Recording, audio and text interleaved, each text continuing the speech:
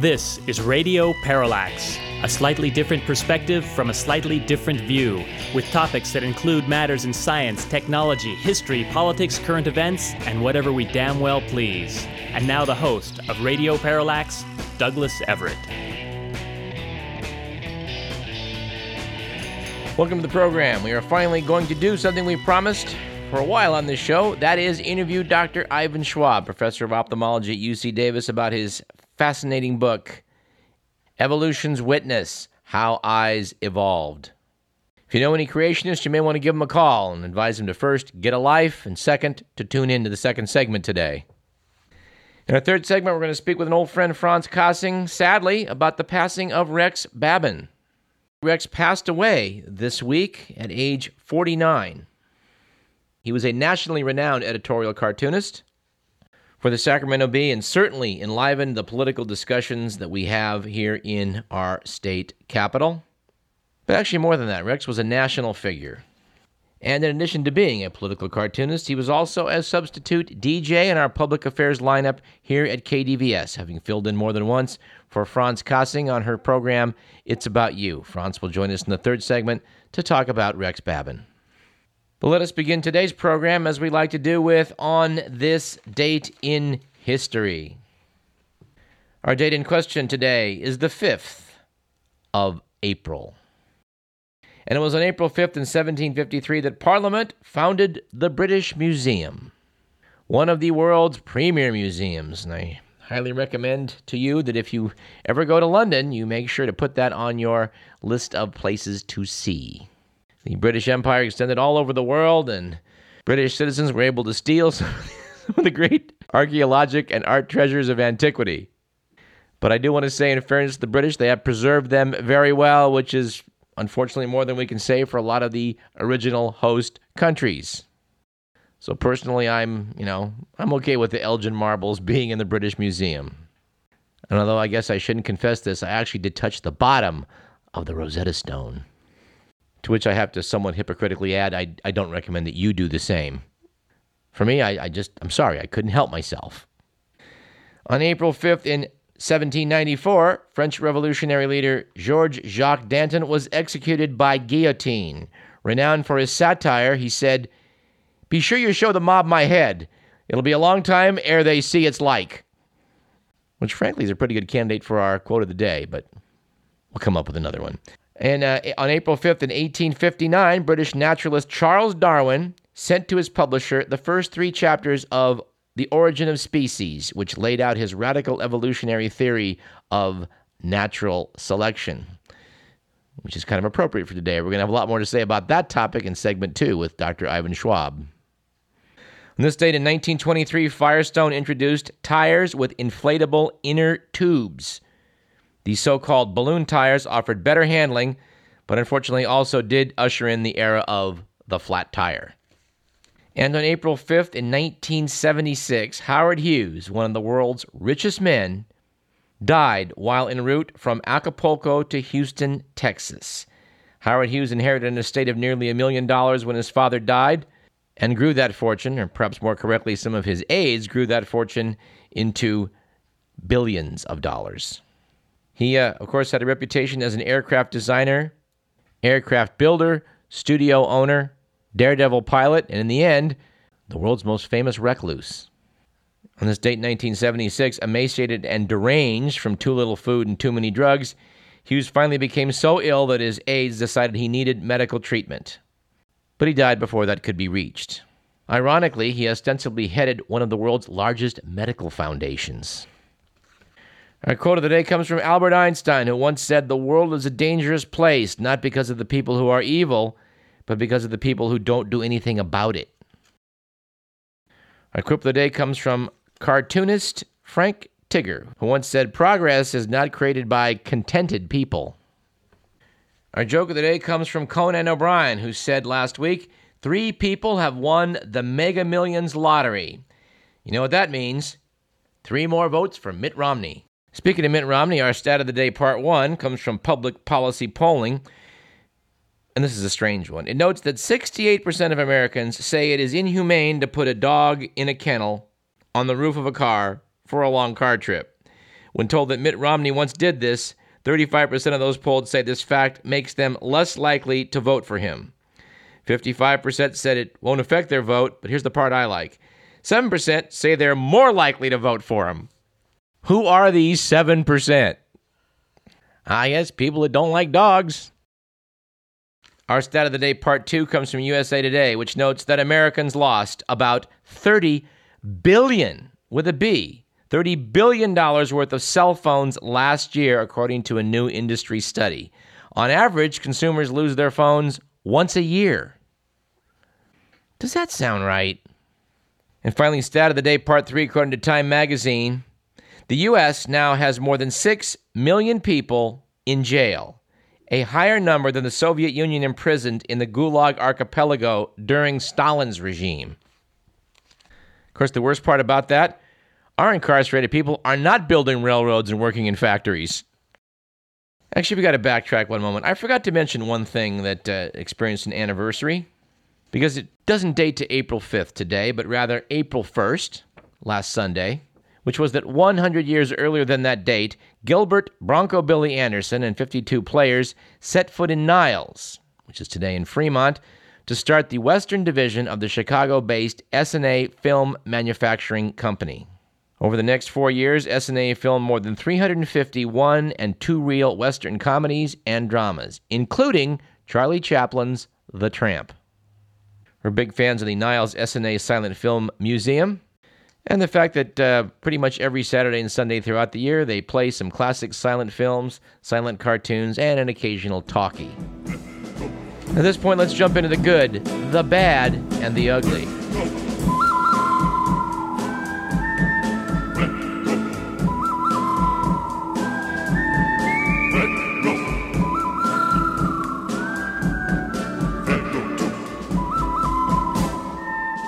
It was a good week last week for astronauts. In the wake of a local decision here in Sacramento by Superior Court Judge Lloyd Conley.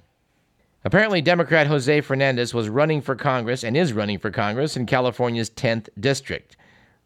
But a lawsuit filed by a firm with ties to his GOP opponent demanded that he not use the word astronaut next to his name on the official ballot, on the grounds that an astronaut is not a title one carries for life. Yes, apparently the lawsuit filed by the Sacramento law firm of Bell, McAndrews, and Hiltachak argued that a ballot designation of astronaut for Hernandez would violate state elections because he has left NASA. The lawsuit said that ballot designations must reflect one's current profession or vocation or one held during the previous calendar year. Hernandez had sought a ballot designation of astronaut/scientist/engineer. Hernandez flew aboard the shuttle Discovery between August 28th and September 11th in 2009, but left NASA in January 2011. Conley said the fact that Hernandez worked for NASA for only 2 weeks in 2011 does not mean he cannot be called an astronaut that year. Good God. It was, on the other hand, a bad week last week for downsizing after Keller, Texas city manager Dan O'Leary determined that the best way to contend with a budget shortfall was to fire himself from his $176,000 a year job. If only the rest of the nation could follow the examples being set down in Keller, Texas. And it was an ugly week last week for, I don't know what to call this, political correctness, standing up for what's right.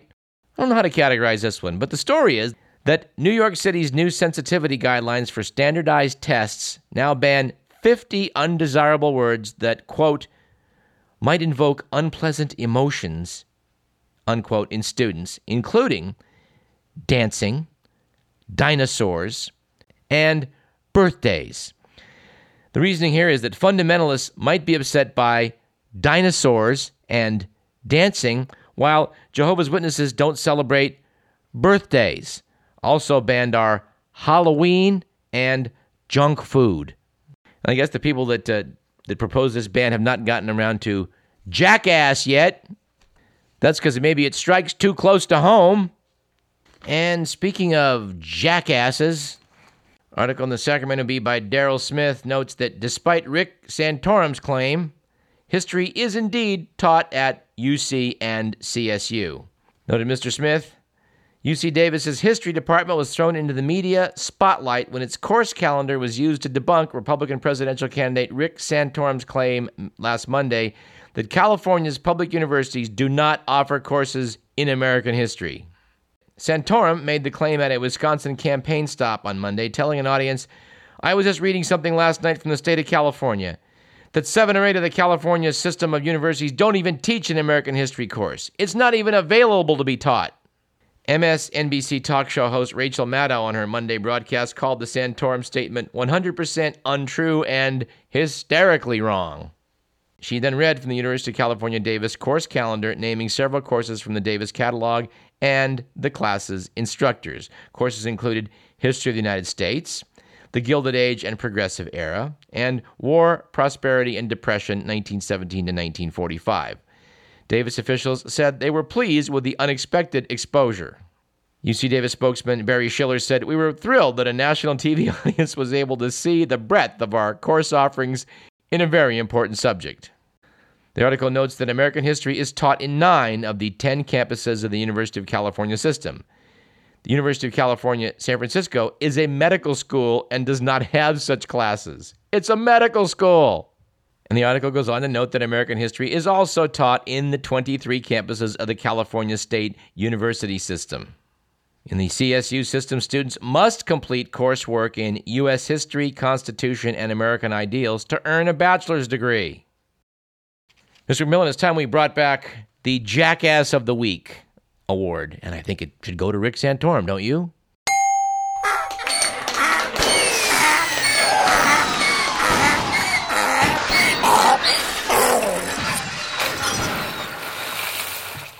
And by the way, calling Rick Santorum a jackass is an opinion, which, like all opinions expressed on this program, do not necessarily represent those of KDVS, our sponsors, or the Regents of the University of California, most of whom we feel certain did take a history class somewhere along the way.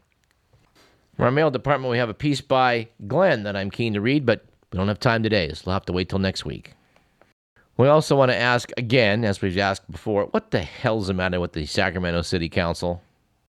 In case you haven't heard, the Maloofs are trying to stiff the city for the $3 million development funds it needs to provide to go ahead with this examination of building a new arena in the rail yards. Apparently, the NBA had to kick in $200,000 to partially fund it.